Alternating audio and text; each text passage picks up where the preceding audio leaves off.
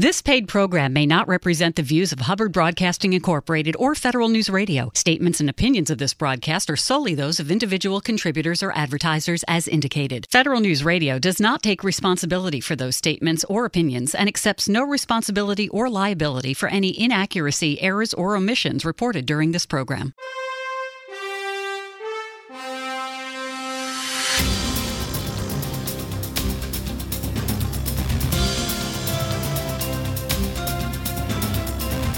Welcome to the Business of Government Hour, a conversation about management with a government executive who is changing the way government does business. The Business of Government Hour is produced by the IBM Center for the Business of Government, which was created in 1998 to encourage discussion and research into new approaches to improving government effectiveness. You can find out more about the center by visiting us on the web at businessofgovernment.org. And now, the Business of Government Hour. Welcome to a special edition of the Business of Government Hour, a conversation with authors. I'm Michael Keegan, your host. For almost 2 decades, the IBM Center for the Business of Government has sought to connect research to practice, engaging authors and academics who in their research and studies contribute in some form or fashion to changing the way government does business. The U.S. Department of Defense's direct care system is one of the largest healthcare delivery systems in the world, producing valuable care for its beneficiaries. But it has structural challenges that are hindering its ability to accomplish its mission in a cost-effective manner. The rising cost of healthcare in DoD and the high cost of the direct care system have placed a spotlight on the management of DoD's military treatment facilities in the recent years. This, combined with concerns about adequacy in supporting the readiness mission and quality, has led Congress to direct a major overhaul of the DoD's direct care system. Modernizing DoD's direct care system is good for national security, military service members, and the taxpayers, and can even be done in a way to improve civilian trauma care across the country. What challenges are the DoD's direct care system facing? And what are the 5 actions you could take to improve military hospital performance? Today we will explore these questions and so much more with John Whitley, author of the IBM Center Report, 5 Actions to Improve Military Hospital Performance. John, welcome to the show. It's great to have you back. Thank you. Thank you for having me back. So the U.S. Department of Defense has 2 primary medical missions. I'd like you to identify those missions. And could you provide an overview of the military health system? What's the scale of operation? How much of the DoD budget goes to the delivery of health and care? Military health system it's very large. And so what DoD does, the Department of Defense does, is they really have 2 medical missions. The first is to provide an operational medical capability that it can deploy into a combat environment and deliver life-saving care for injuries in the battlefield, and also to keep the force healthy and fit in the fight. The second mission is to deliver beneficiary care. Like any large employer, the Department of Defense offers a health care benefit. They have active duty members, they have the active duty family members, and retirees. So it's really about 9.5 million eligible beneficiaries for the DoD health benefit, so it's quite a large mission. Overall, this mission the 2 missions together cost over $50 billion a year. Almost 10% of the Department of Defense's budget. We have a large medical force, about 120,000 active duty medical personnel, about 80,000 Guard and Reserve part-time personnel, 40,000 civilians work in the system. And we run a large system of hospitals and clinics. So we have over 50 inpatient hospitals and over 300 clinics, outpatient clinics. So, part of that, a major component, as you alluded to, the inpatient capacity is the military treatment facility, MTFs. What are they exactly, and how do they factor into the military health system in providing those services? Military hospitals are a core element of the Department of Defense's medical capability, and they range anywhere from large inpatient hospitals with a wide range of services that do the full range of surgical specialties and things like that, all the way to very small clinics that only do outpatient, have very limited specialty services offered. So the full gambit are included. So the first question somebody might ask is, why does DoD run hospitals? That doesn't seem like a core military capability. Well, we have this operational medical force, and the operational medical force has to be ready to deploy. They have to be clinically current, ready to deploy and do their care in the battlefield. And so the historic model has been what we would do during peacetime is that we would build these hospitals around them and that they could deliver some of the beneficiary care in-house, and that would be a way for them to be clinically current, to be practicing medicine, and then we could deploy them from them when the war breaks out. You know, one of the things, we'll talk about it, but you notice that the direct care system, which is the inpatient system, there's a lot of growing challenges that it's facing and that hinder the effectiveness of delivering on both of those missions that you identified. Would you briefly identify those challenges, and how do these challenges differ from, say, non-DoD health systems? The system has been in place where we use the operational medical force to deliver some portion of beneficiary care in these military hospitals to maintain their clinical skills. That system's been in place for a long time, many decades now. And when that system emerged, the way we fought wars was different. The way healthcare was delivered in the country was different. We fought wars, if we go all the way back to World War II, to Korea, we would build large hospitals in theater. In a combat theater. We would deliver extensive care in theater, rehabilitating soldiers, returning them to duty. We really don't fight wars that way anymore. Keeping a severely injured patient in theater becomes a burden on the theater and the operation of that theater. It's not the best environment to give health care. It's not the best environment. It's not the best thing for the patient, for the casualty. So we move patients out relatively quickly now. And that may vary in different types of conflicts, but that general model is here to stay. In addition to those changes, we now are delivering less, not the full spectrum, not the full continuum of care in theater. We're really focused on the emergency, the very early life-saving steps, and then we want to get that patient out to a fixed facility where they can get better and higher quality care. So while that change has been going on, healthcare has been changing. Healthcare has become significantly more specialized. In World War II, a physician could do a very wide range of things. We see a lot of specialization now. So if you're going to be doing pediatric care, you specialize in pediatric care. If you're going to be doing primary care, family practice care, you specialize in that. If you're going to be doing critical care, you specialize in that. If you're going to be in emergency medicine, you specialize in that. If you're going to be doing trauma surgery, you specialize in that. As healthcare has become and the profession of medicine has become more specialized, the challenges of a theater, a combat theater that's now evolving towards very immediate life-saving care on severely injured trauma patients, a beneficiary care system that's predominantly focused on labor and delivery is our largest product line. We have a young, healthy, active military force. They have lots of babies. So labor and delivery, pediatric care, those are the types of things that we do a lot of in the beneficiary care mission. So what's the challenge has become, and this was really highlighted, this is a lesson learned from the operations in Iraq and Afghanistan, is that the relationship, the synergy between the two systems has diminished. And so to think about how we get the right workload for our operational medical force and to think about how we deliver the benefit in the most cost-effective way and deliver the highest quality benefit, we have to rethink some of the ways that we've done it in the past. Yeah, and you touched on it a little bit. I'd like to see if you could go a little deeper. Given the medical forces are closer to the battlefield, as you pointed out, and they're providing immediate care and less extended care, how does this new reality limit the ability for substitutions across specialties, and how military medicine personnel are not ready for those deployments? So when medicine was less specialized and we were doing a broader range of services in theater, we could take a combat hospital and we could say, I'll just deploy a general surgeon to that hospital. And in the ward beds, there's holding capacity there, just like a normal hospital. It looks a little different, but it's got the same ideas. So there's wards, there's intensive care wards, there's minimal care wards, et cetera. If you have a wide range of patients there and you're treating them for a long period of time, you can say I can have a general. In medicine, it's not as specialized. You can have general medical officers provide that care, and you can map different specialties to that. You can have a pediatrician and an obstetrician and a urologist there. As medicine's become more specialized and as the types of care and is narrowed in theater, now leading that surgical team, you really want a trauma surgeon, somebody who's specialized, a fellowship-trained critical care trauma surgery specialist. operating those wards, particularly the intensive care, you want critical care physicians. You want physicians who are specialists in how to treat ventilated patients, how to deal with these high-end, very sick people. So the ability to say, well, I'll just take what I have off the shelf, a pediatrician off the shelf, and I'll put them in that situation.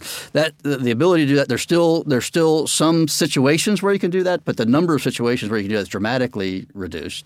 And when we think about what we want to deliver in theater, in theater is the highest possible care we can. We really want to achieve a goal of nobody dies from potentially survivable injury. If there was anything the medical community could have done, it was done and the patient was saved. That's what we want, patient-centric combat casualty care. And so then you have to think through, then who do you want treating that patient? You want a specialist in the types of conditions that patient's going to have. And we're talking about the readiness component. And you mentioned in your report for the IBM Center that this misalignment, if you will, and I think that's the word you used, was somewhat reduced during the wars.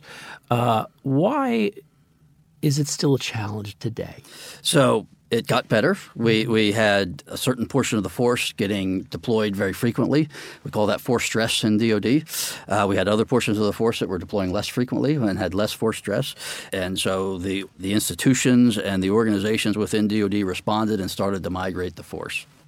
Good thing, obviously, that the wars are over or that the level of activity is significantly reduced. That's something we can all be happy with. The challenge with that is it takes that recognition of what the realities are and what the needs are away. And so what we've seen, and we've seen this over extended history, after Vietnam, after the first Gulf War, during extended periods of peacetime, when there isn't that pressure to say we have to get these people out the door, we have to have providers that can go out to the combat theater and deliver that care, then the crushing realities of the day-to-day running these hospitals for beneficiary health care takes over. And this is just a reality in a large bureaucratic organization that when your day job is running a beneficiary care hospital, your focus becomes running a beneficiary care hospital.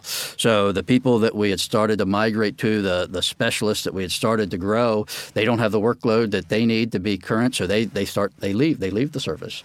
I can do better out in the civilian sector. The people who stay are the people who are being used, the pediatricians, the obstetricians, and they're very important, but that's not what we need for the war mission. So really, just to repeat myself, the crushing realities of day-to-day operations take over. And it's been very hard for the Department of Defense. In the past, it's been very hard for the Department of Defense to keep a focus on readiness, to keep a focus on the operational mission when there wasn't an actual war going on. How can we improve military hospital performance? We'll explore this question and so much more when our special edition of the Business of Government Hour, A Conversation with Authors, returns.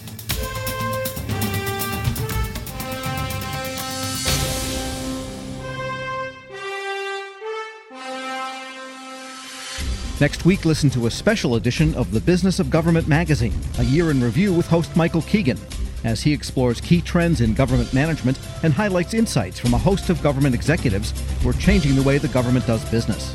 That's next week on a special New Year's edition of the Business of Government Hour.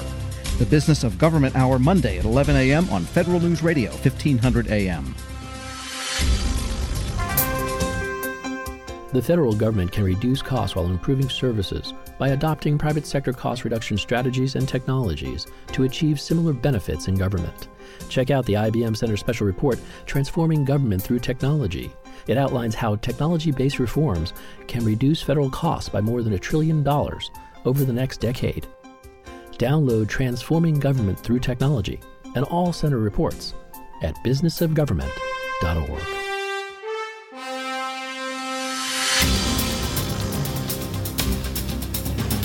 Welcome back to a special edition of the Business of Government Hour, a conversation with authors, exploring ideas for improving government effectiveness with John Whitley, author of the IBM Center Report, 5 Actions to Improve Military Hospital Performance.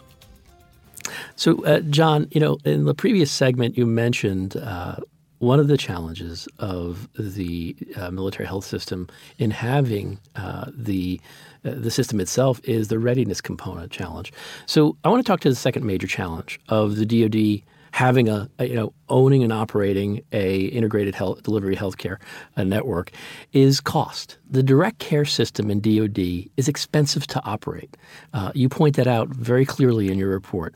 Can you elaborate on why that's the case, and how do these cost challenges that the DoD or the military health system deal with differ or are similar to those in the private sector? So the first thing to say is that costing more in and of itself may or may not be a bad thing if it costs more because and it does in some ways. So when it's costing more because we've taken regular health care, civilian-style health care, and we've added this readiness, this operational requirement on top of it. And so the providers have to move in and out and go out and do their training and then come back to deliver the ready care, the beneficiary care. When it's things like that, that's a justified expense.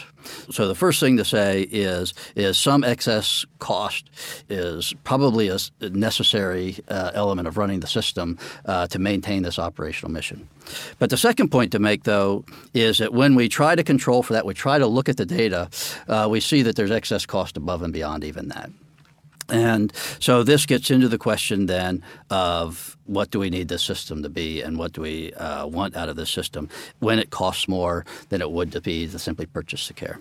What are the reasons for that? When we talk about the recommendations, we'll get into this in more detail. But one of the most important reasons is the hospital network is funded through budgets. So I get a budget for my people, I get a budget for my contracts, I get a budget for my equipment. There's no payment for the output produced. Mm-hmm. So being paid for inputs consumed as opposed to outputs produced, a rational manager then says, well, what do? I try to consume as many inputs as possible, and producing output is important to me, but it's not what I'm rewarded for. So the first thing is we don't have a management incentive or a financial structure that's the financial structure is very different than what the civilian sector experiences, and we don't. A second thing is competition. Yeah. There's no better way to focus somebody's mind on, to focus a manager's mind, to focus a workforce mind on producing the best product possible at the lowest cost possible than to know that if they don't do that, their customers leave and they go out of business and they're out of a job. That's what the private sector experiences. Now, it's not perfect. I mean, we obviously have rural communities with one hospital. We have situations where there's not as much competition as we'd like. But in the DoD system, we have relatively little. And DoD will attempt at sometimes even to try to push beneficiaries in, to keep them in. So you don't have what the private sector has, which is that immediate threat of if I don't perform, if I don't focus on what the customer needs, I might not have a job tomorrow. All of that kind of manifests itself in then the kind of the tangible things that we can measure. One of the tangible things that we can measure is provider productivity. We have relatively low productivity in our hospitals. And again, this isn't because any of the individual providers are bad. It's because of those incentives. The incentives are I get paid for my inputs, not my outputs. I don't face competition. So there's a variety of reasons. The net result is that our hospitals are significantly more in some locations and some areas as high as 40 and 50% higher than the civilian equivalent. And this, as you point out in your report, and you do a wonderful job, it's sort of a segue, but it's really important, is some of these challenges were addressed in the FY17 NDAA, the National Defense Authorization Act, and it really directed DoD to engage in some sweeping reforms of the MHS. In over a generation, I mean, from what I read. Could you give us an overview of those reforms, and what are some of the key points to them? Yeah, the 2017 Defense Authorization Act is a sweeping generational overhaul of the direct care system. It really had a lot of aspects that addressed more than what we're talking about, the military hospitals. It addressed the military force. It addressed the way we purchase care. We do purchase a lot of care in the private sector. But a big focus of it was on the military hospitals. There's several provisions. I'll highlight two or three of those provisions. Section 702 of the Defense Authorization Bill actually realigns the hospitals, the ownership and management at the strategic level of those hospitals from the military services, where they're owned and operated now, to what's called the Defense Health Agency, which is an organization within DoD that collectivizes much of the healthcare activities of the department. So physically taking those 50 or so hospitals and moving them, not physically moving them in a management in an organizational sense, moving them to the Defense Health Agency. That's a major change. Another provision, Section 703, directs the department to go through each of the hospitals and now specifically categorize them. Which ones are delivering that readiness-related workload, that delivering the value for the operational mission. And for those, what additional investments are needed to continue that? And in particular, it directs all of those hospitals to become a civilian certified level 1 or level 2 trauma center. Then it says take the rest of your hospitals. That's of the 50. That's only a subset of those. Take the rest of them. Some of them we might need to keep in certain locations because it's a remote area or there's a lack of civilian infrastructure for whatever reason, and so we might have a few that we need to keep. But the rest, it actually directs. Now let's downsize those to clinics. Let's transition those. Let's right size those to what capability they can actually support, and what capability they should actually be providing. So that's a very significant change to how we deliver a lot of the care. Other significant sections talking about opening the system up to more civilians for that trauma role. So if you become a level 1 and level 2 trauma center, fortunately, in peacetime in the U.S., our military bases don't have a lot of trauma cases on them. So if you want to get trauma workload, if you want to become a trauma center, if you want to meet the certification requirements, which have volume requirements associated with them, you have to open up and become civilian credentialed trauma center. And the last thing I'll emphasize from the Defense Authorization Act on the military hospital piece is there's a strong emphasis on military-civilian partnerships. So it's really partnering with the civilian community. For in many places, what we do, we tend to live behind our gate.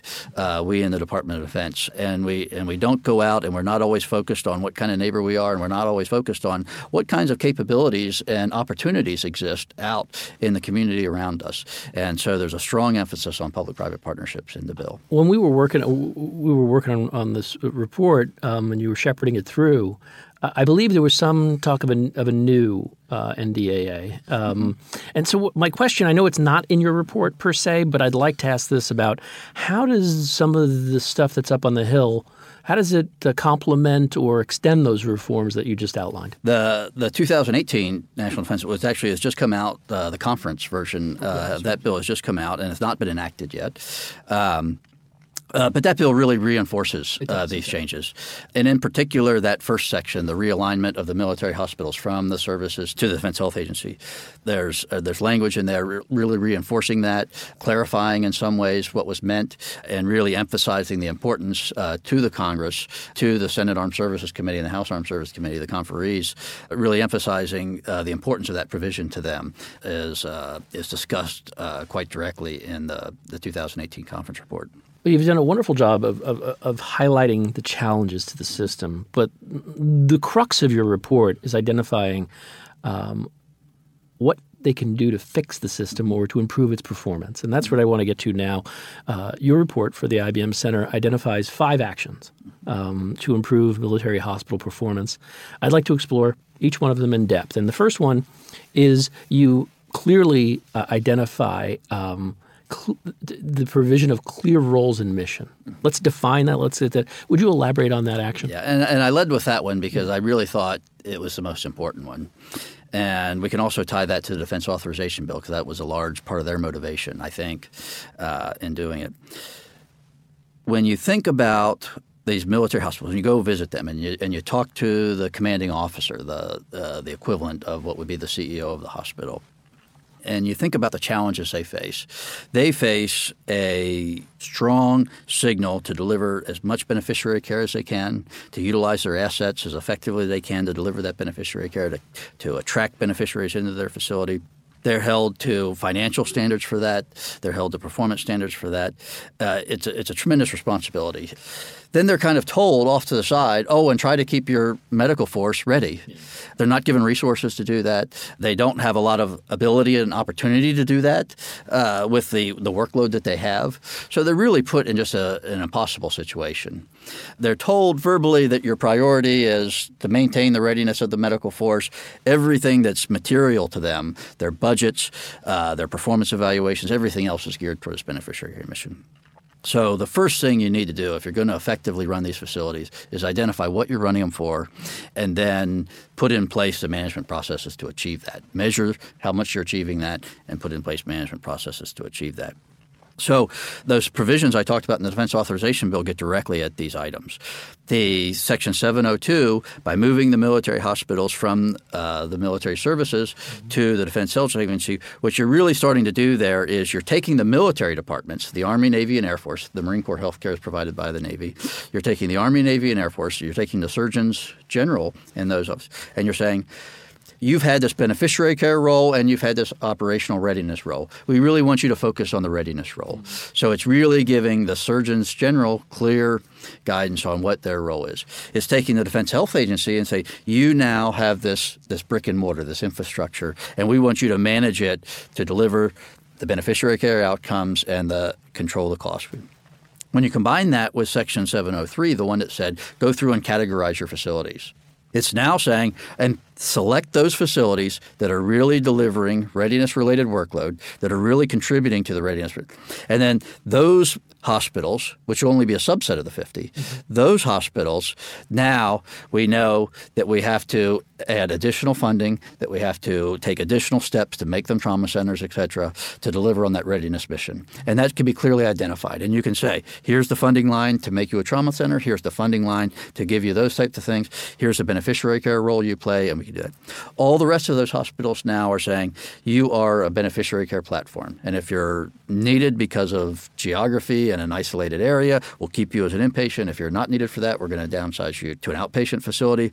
But we can really focus on delivering beneficiary care. If that's with a civilian workforce, if that's with civilian leadership, whatever that is, we can start to take those management actions to focus in there. So really identifying what at the hospital level and what at the system level is expected of a surgeon general, of a hospital commanding officer, of a hospital workforce, really trying to define that and make that clear, as opposed to a kind of airy, it's two missions, do them both, but here's the resources for one and here's, et cetera. So I think that's a really key step. Yeah. What you noted in your report is that the NDAA provided a nearly comprehensive reform of the military hospitals, but one major reform it seemed to omit was financial management reform.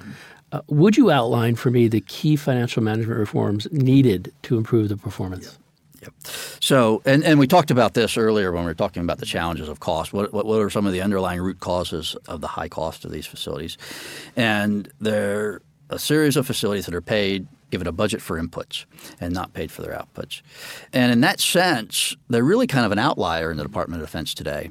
When you look at the rest of the support establishment, DoD runs a lot of big support establishments, depots for ships, for aircraft, for ground vehicles. We run large maintenance facilities. We run a large supply function. We run dozens of billions of dollars supply function, getting parts for vehicles, parts for airplanes, parts for ships out to operators. We run a large IT infrastructure. We run a large finance and accounting system. But when you look at all those things, depots, supply, IT, finance and accounting, all of those things are put into revolving funds or forms of working capital funds. And so the idea here is you want to set up within a large organization like DoD customer buyer-seller relationships. You want the customer to recognize that depot overhauls are not free, that healthcare is not free, that getting supplies is not free. You want the customer to recognize. So the customer here is the operating forces. You want the operating forces to recognize that these things are costly and you have to think through what you really need and what you don't really need. You want the supplier, the depot, to think of themselves as a business. The Department of Defense isn't a business, isn't trying to outmake a profit, but you want somebody who's doing a service like providing major overhauls or producing beneficiary health care. You want them to think about, well, what am I producing? What are my costs? Is it what the customer demands, et cetera? So medical is an outlier in that it is still the traditional, I'll give you an appropriated budget for inputs, and you'll deliver those outputs then free to the operating forces. The active duty force, the beneficiaries, the family members, the retirees will get their health care from the hospital for free. The reform that we talk about in the report is moving them into a working capital fund, which would mean they would be paid for the outputs for the procedures and healthcare that they deliver. Then they would have to manage themselves internally, purchase their inputs, spend their money on labor, on capital equipment, on consumable supplies in a way that delivers that output and that they can trace to costs. And what challenges are they addressing? Are they just better performance, better tracking of transparency of monies? What is it addressing? It's really getting at all of those. So we're trying to address on the transparency side. We're trying to address on the customer, the operating forces that consume these medical sources. We're trying to give them visibility into what these things cost so that they can think through. And then on the production side, we're trying to give the hospital transparency into what its costs are, how that translates into outputs, how it compares to civilian benchmarks, et cetera. In terms of incentives and management incentives, we're trying to give that hospital commander a credible framework for how he or she produces their outputs, their services, and getting paid for those services so that then they know how to manage their workforce, manage their equipment purchases. Another factor is it also gives them more flexibility. It gives the commanding officer more flexibility to run his hospitals. Right now, when I have a budget, an appropriated budget with a operations and maintenance line, a procurement line, I have strict controls on how that money can be moved around. I have strict controls about what has to happen at year end, et cetera. In a working capital fund, you actually have greater flexibility. You actually have the ability to now to optimize how you spend your money, not complete flexibility, but you have much greater flexibility to operate much more like a business, to talk about how you're going to spend your money, to carry money over when it's appropriate from year end, et cetera, and to think through how you weigh your investments in your operating expenses and produce your care in the most effective way possible. And how do these reforms sort of complement or are informed by the material put out by the Military Compensation and Retirement Modernization Commission? Yep. This was a recommendation of the Military Compensation and Retirement Modernization Commission. In our report for the IBM Center here, we're focused on the military hospitals. And what the Military Compensation and Retirement Modernization Commission is they actually talked about it at an even higher level. They included the working capital fund recommendation. They also talked about it at a higher level. Right now, we talked about those two missions, the operational mission, the beneficiary care mission. The way that money is appropriated for these missions right now is in one consolidated – most of it, not all of it, but most of it is in one consolidated appropriation called the Defense Health Program appropriation. So you can think through kind of the odd situation this creates. I have an operational mission, which is similar to flying aircraft, training infantry and armored vehicles, steaming ships. I have an operational medical mission, but it's not in a trade space with those other readiness-related functions. It's now been pulled out of that trade space. And now it's placed into – I have a beneficiary care function, which kind of sits next to cash compensation, retirement compensation, other in-kind goods and services provided as elements of compensation. And now I've taken healthcare out of that trade space, and now I put an operational mission and a personnel compensation function and put them into a trade space with each other, which gets all back to those incentive problems we talked about in the past.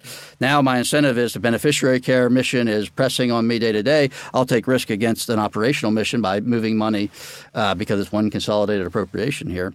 So the Military Compensation and Retirement Modernization Commission actually went even further and talked about separating those funds, putting the readiness dollars for the readiness mission back with the services, putting it in a trade space with other readiness functions, and taking the beneficiary care function and putting it into the personnel accounts as part of the compensation instruments. So what we recommend in the IBM Center paper is really a building block element for that.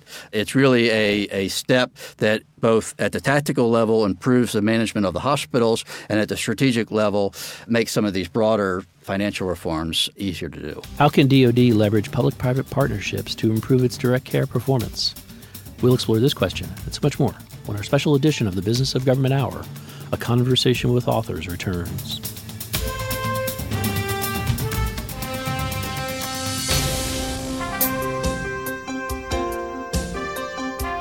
The federal government can reduce costs while improving services by adopting private sector cost reduction strategies and technologies to achieve similar benefits in government. Check out the IBM Center Special Report, Transforming Government Through Technology, a companion piece to a more detailed report by the Technology CEO Council. That report outlines how technology-based reforms can reduce federal costs by more than $1 trillion over the next decade. Driving change in the federal government requires more than new policies. or the infusion of new technologies. It requires a sustained focus on implementation to achieve positive and significant results.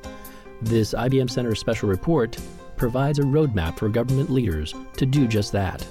Download Transforming Government Through Technology and all IBM Center reports at businessofgovernment.org.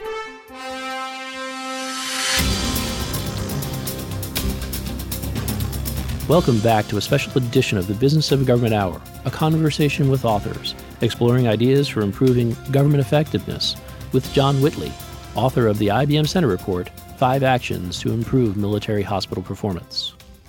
So, John, a significant implication of not having clearly defined roles and missions combined with the commingled, non-transparent funding is that there is it's almost impossible to emphasize the importance of data in managing.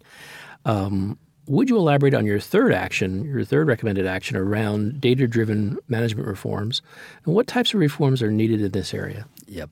And I'll start there where a lot of the conversation always needs to start, which is with that readiness or that operational mission. We talked earlier on about how medicine has changed, warfighting practice has changed, and we're demanding incredible things out of our medical providers when they go into theater. We're putting physicians that can do surgical interventions within earshot of gunfire. I mean, this is incredible. Historically, when it was a doctor's a doctor, and we just send who we have, it wasn't really essential to think about what their clinical skill levels were and were they clinically proficient in the types of things they're going to do downrange. And so we said, well, are they credentialed? And if they have their credentials in place, and are there any other obvious disqualifiers? No, then that doctor's ready to go. And that nurse and that other provider as well is ready to go. So the first big step is – and that's not the way we treat the rest of the force, right? If you're a pilot and you want to deploy or the military wants to deploy you, you're a helicopter pilot who flies with aircraft carriers. You're going to have to demonstrate proficiency in doing night landings on a helicopter or on an aircraft carrier. You're going to have to demonstrate proficiency in flying over water. You're going to have to demonstrate proficiency in a whole lot of things. The specific tasks you're going to have to do downrange. But medical was kind of out of that loop. So the first big rock in data-driven management is measuring the readiness of the medical force. And one part of that is the credentials. Are you credentialed? Are you the right specialist for the type of care you're going to be doing downrange? We talked about the substitution challenges in the past. Other parts of that are volume. How much workload have you been doing, and has it been of the right type of workload to do that? You don't want to overemphasize volume. I mean, really measuring readiness is a holistic measure of credentials, of volume, of peer evaluations and outcomes on procedures performed and things like that. So it's a lot of things, and you don't want to overemphasize volume, but one key part is going to be volume as we move forward. And that is how much workload have you done of the type that's relevant for what you're going to do downrange. And this is just a simple fact, right? Who do you want treating a severely injured trauma patient? You want somebody who does trauma cases for a living and is an expert in that. You don't want somebody who doesn't do that for a living and is going to, I'll cross-map and cross-train to that at the last minute. So that's the first big rock area is readiness, measuring the readiness of providers of all the medical force, and then determining who can go and who's ready to go based on their clinical proficiency and what they're going to be asked to do downrange. You don't want somebody treating a severely injured trauma patient seeing one for the first time in a combat zone.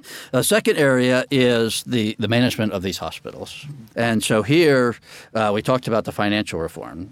So if you move them into a working capital fund and the entire payment model becomes around outputs produced, that's the direct application of data-driven management.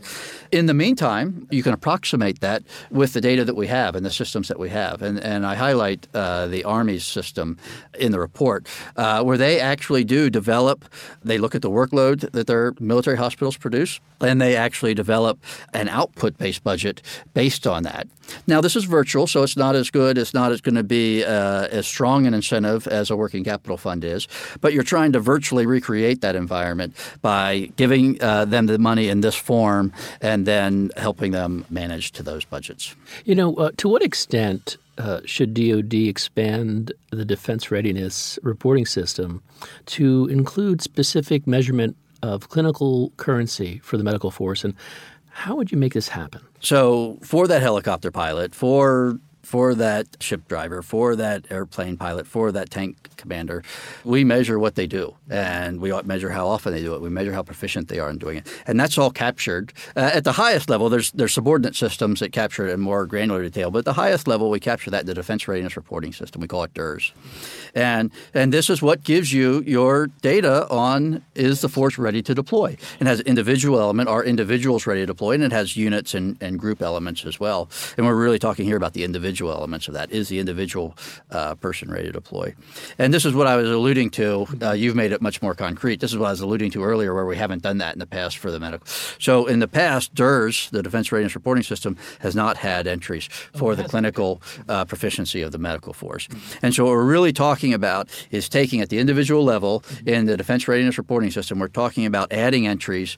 And it's again, it's the full gambit. It's the credentials, it's the peer evaluation, it's everything. But one part of that would be how much workload have they done? Have they done enough to meet basic if there's a civilian analogy, is there a civilian benchmark standard we can base off? If not, can we develop our own benchmark standards? And so it's have they done enough workload of the types of things they're going to be required to do downrange that we can say, yes, they are ready to go and do that on a moment's notice downrange. That's great. So, John, what's the benefit of using volume in civilian healthcare as a measure of proficiency? And more importantly, can this be done in the military health system context? Yep. So I always have to start with a caveat, which I've already made, but I have to start with a caveat that volume is not the only thing that we care about. But it is an important thing. So what the civilian community has found is – and it's common sense. We all know this, right? But the more you do of something, particularly complex procedure-oriented things, so like a knee replacement or a hip replacement, those types of orthopedic procedures. There's an academic literature that's basically found, and the numbers vary, but I'll just give kind of round numbers here, that for individual surgeons, you should be doing at least 50 a year of those procedures. If you do 50 or above, you have the best outcomes. You can get the patient in and out quickly. That reduces infection risk. That reduces complications risk. You can do the procedure in a better way so that there's less likely for complication. And when you start to get below 50, you start to have adverse outcomes. Mm-hmm. And then they have a companion measure, which is at the facility level. A facility should be doing at least 200 a year. Mm-hmm. And that brings in the providers, but that also brings in the entire care team. So there's an example of something that's done a lot of in the civilian sector where it's become pretty clear. And I wouldn't say universally accepted, but I'd say widely accepted that this is an important thing to capture. And that if you're going to get your knee done, you want to ask the doctor how many he's done last year, So you see a lot of that in the high repetitive, high-cost things because that's obviously where the interest is in the private sector. It starts to get thinner when you get to trauma and things like that. We do have some good academic literature we can use in things like intensive care unit, ventilated patients, things like that. And we have some evidence that we've developed from Iraq and Afghanistan. And there's not a complete absence of literature in the trauma surgery. You're looking at 250 major cases a year type of thing to be considered proficient. But the data is definitely thinner there. It's definitely less. So this is a core DoD function, this trauma area. So this is an area where DoD could actually contribute to not only its own mission, but contribute to the civilian sector as well by going out and starting to develop these things.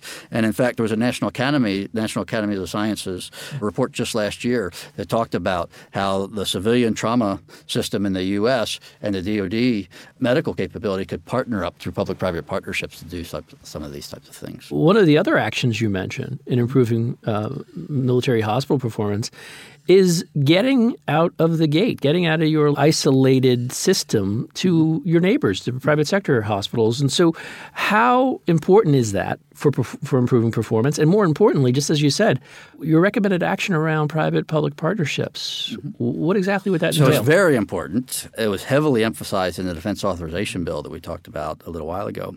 And it cuts across all the areas, right?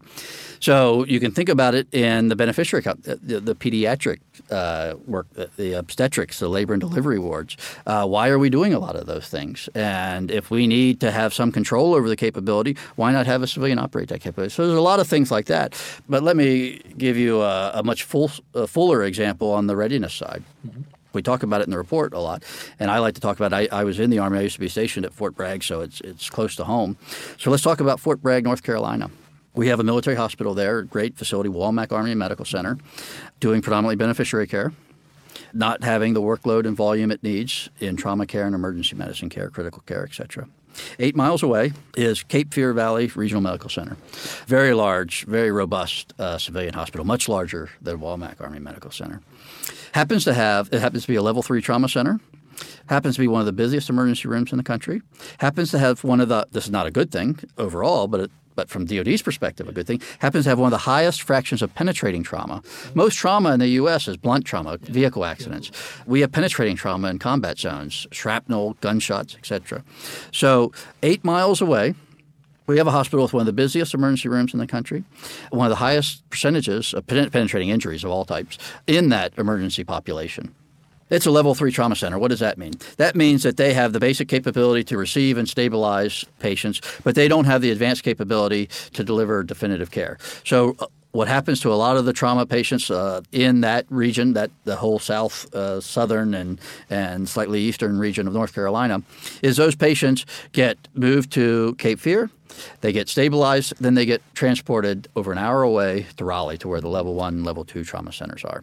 And what would be the difference between a level 3 and a level 1 and level 2? The big difference is really the surgical subspecialties. So having the oral maxillofacial surgeon, the orthopedic surgeon, the vascular surgeon, the neurosurgeon. Having those are what really makes a difference between the level 3 or being able to keep them as a level 2 so that you can deliver the more definitive care.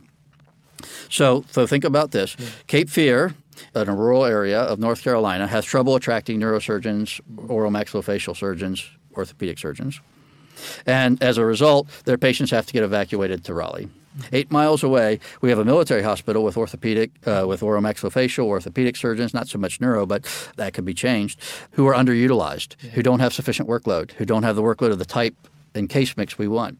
So this is the textbook public-private partnership, right? So if Cape Fear and Walmack were to work together, what would happen? DOD would win. DOD would get the workload it needs for its providers.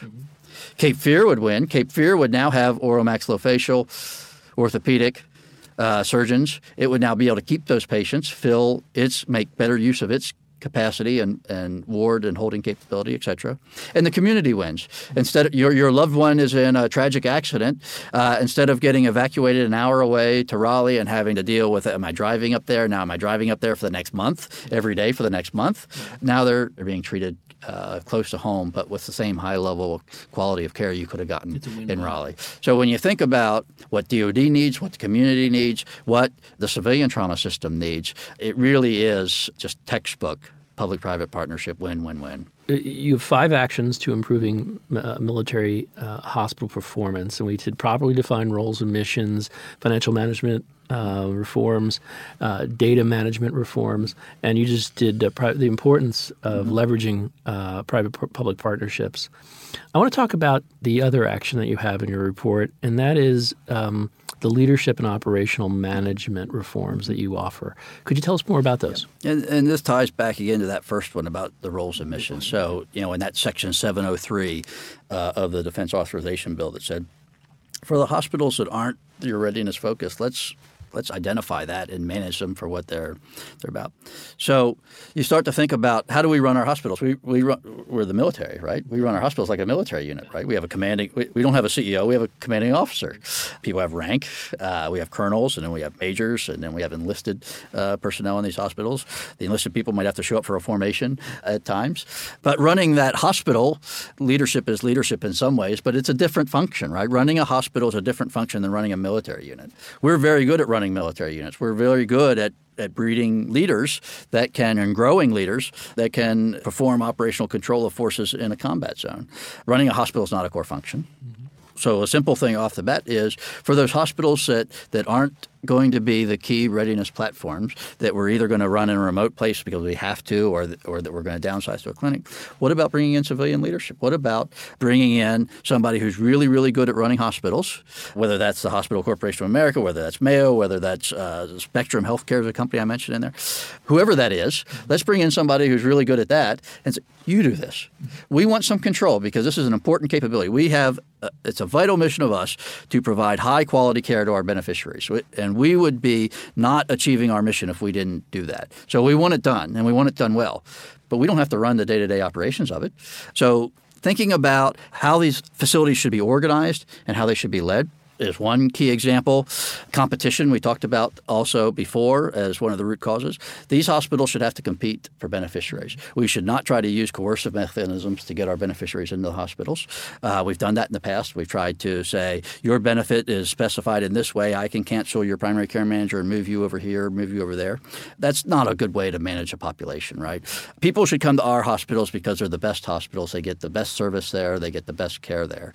Competition, subjecting them to competition is key as well. There's others mentioned, but those I think are some of the highlights. What does the future hold for improving military hospital performance? We'll explore this question and so much more when our special edition of the Business of Government Hour, A Conversation with Authors, returns.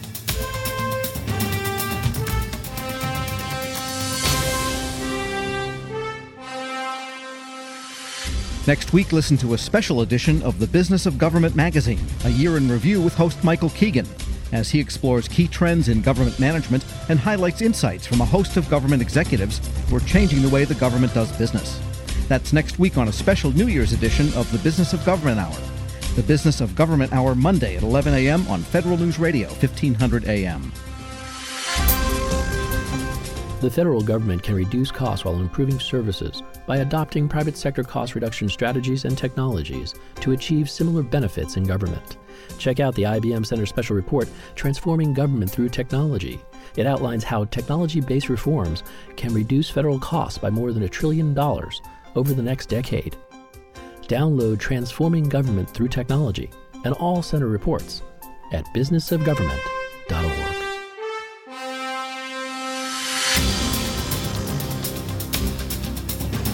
Welcome back to a special edition of the Business of Government Hour, a conversation with authors, exploring ideas for improving government effectiveness with John Whitley, author of the IBM Center Report, 5 Actions to Improve Military Hospital Performance.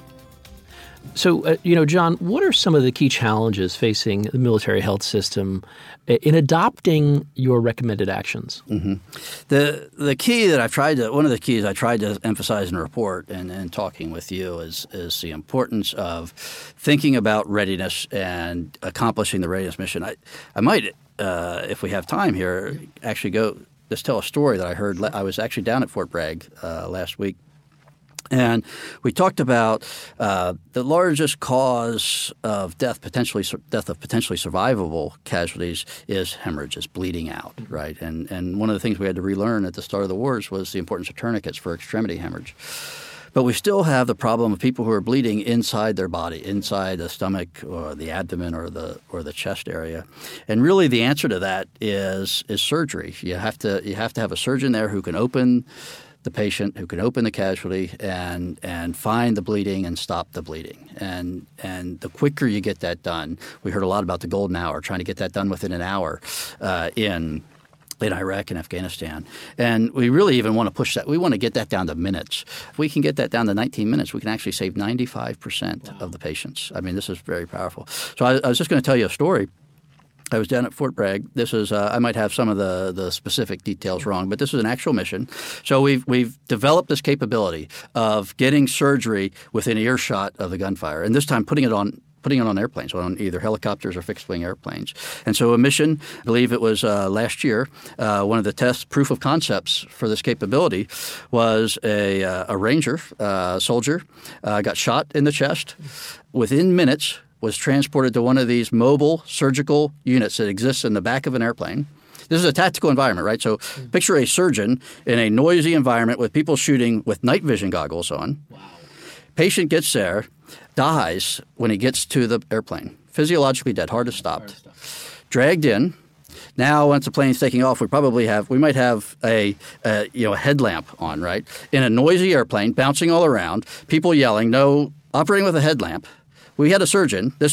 We're minutes now from the operation. Opens the chest, manually massages the heart to restart the heart beating. Treats the patient survives. That's what our military medical providers are doing right now. That's what they're doing. Those are the kind of lives they're saving. And how? And so the question becomes: we built that capability from 2001 to present. It took a long time to get to where we are right now. So the issue facing DOD is how do we keep that capability and how do we take it even further? And the challenge is the status quo doesn't do that. Mm-hmm. So what these actions do, the workload that we have in the military hospitals now doesn't train that provider was not an active duty provider. It was a reservist who was working in a civilian trauma center in their day job. So how do we get our people, our military, in particular our active duty military medical force, to have that level of skill and to be able to do that? That's what the actions in the report talk about. We need to define which facilities are going to be used as training platforms for that, and then we need to make the investments in those facilities to make it happen. Then we need to take the facilities that just can't get there, and it's okay. We understand that. Some of the facilities can't get there. And then we need to say, let's think about those, and let's manage those for what we want out of them. We want beneficiary care out of them. Let's fund them and equip them to the capability that they can support, whether that's inpatient or not, and then let's manage them to deliver the best quality care at the lowest possible cost we can. So the challenges are really starting to work through. That's a big cultural change, right? So a big challenge is culture. We got to help and work with all of our colleagues to understand the importance of this change. And that this change doesn't mean the end of military medicine. It means military medicine will look different, but it'll be a community focused on its mission and doing things like what was done for that ranger. When we're doing that, we're accomplishing our mission. So the challenges are we have some cultural change to get through. Then we have a lot – this is hard stuff to do. We have to work with our communities. In communities where we're going to expand our capability, we have to talk to the other hospitals in the neighborhood. Does this make sense? Should we do it in partnership with you? Should we do it independently? How should we do this in a way that's good for the community? It's not just good for DOD, but it's good for everybody. In the facilities, in the locations where we're going to downsize, we have to talk to the communities there. This is what this is going to mean for you. We can't sustain this. We can't afford to sustain a capability that's not economically efficient, that's not clinically safe. So how are we going to redo it, and what does it mean for you? What does it mean for the community, the provider community? What does it mean for the beneficiary community? So we have a lot of analysis to do. We have a lot of communication and discussions to have. The good news is the executive branch likes to complain about the help they get from Congress. The good news in this case is Congress is there. Congress is in many ways leading the department. They've studied the problem. They've gotten a good handle on what the challenges are. We have a real opportunity here for the Congress and the department to work together to make these changes happen. Well, I've thoroughly enjoyed this conversation, and more importantly, I enjoyed working with you to bring this report to fruition. But what prompted your interest in this area? And could you tell us about how you went about conducting the research for this report? So I've been involved in military healthcare for a long time. I used to work in the Department of Defense on the issues. You mentioned the Military Compensation Retirement Modernization Commission. I worked for that commission as well. And so I work, and I do a lot of studies and analyses in these areas.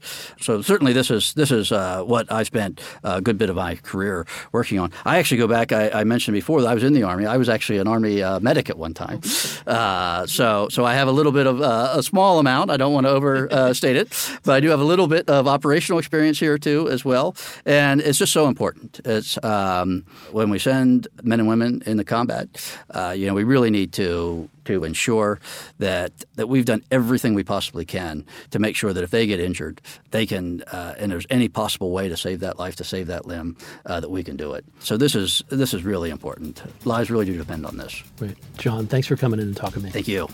This has been a special edition of the Business of Government Hour, a conversation with authors, exploring ideas for improving government effectiveness with John Whitley, author of the IBM Center Report, 5 Actions to Improve Military Hospital Performance.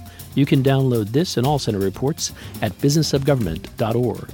Be sure to join me next week for another informative, insightful, and in-depth conversation on improving government effectiveness. For the Business of Government Hour, I'm Michael Keegan, and thanks for joining us. This has been the Business of Government Hour. Be sure to visit us on the web at businessofgovernment.org. There you can learn more about our programs and get a transcript of today's conversation. Until next week, it's businessofgovernment.org.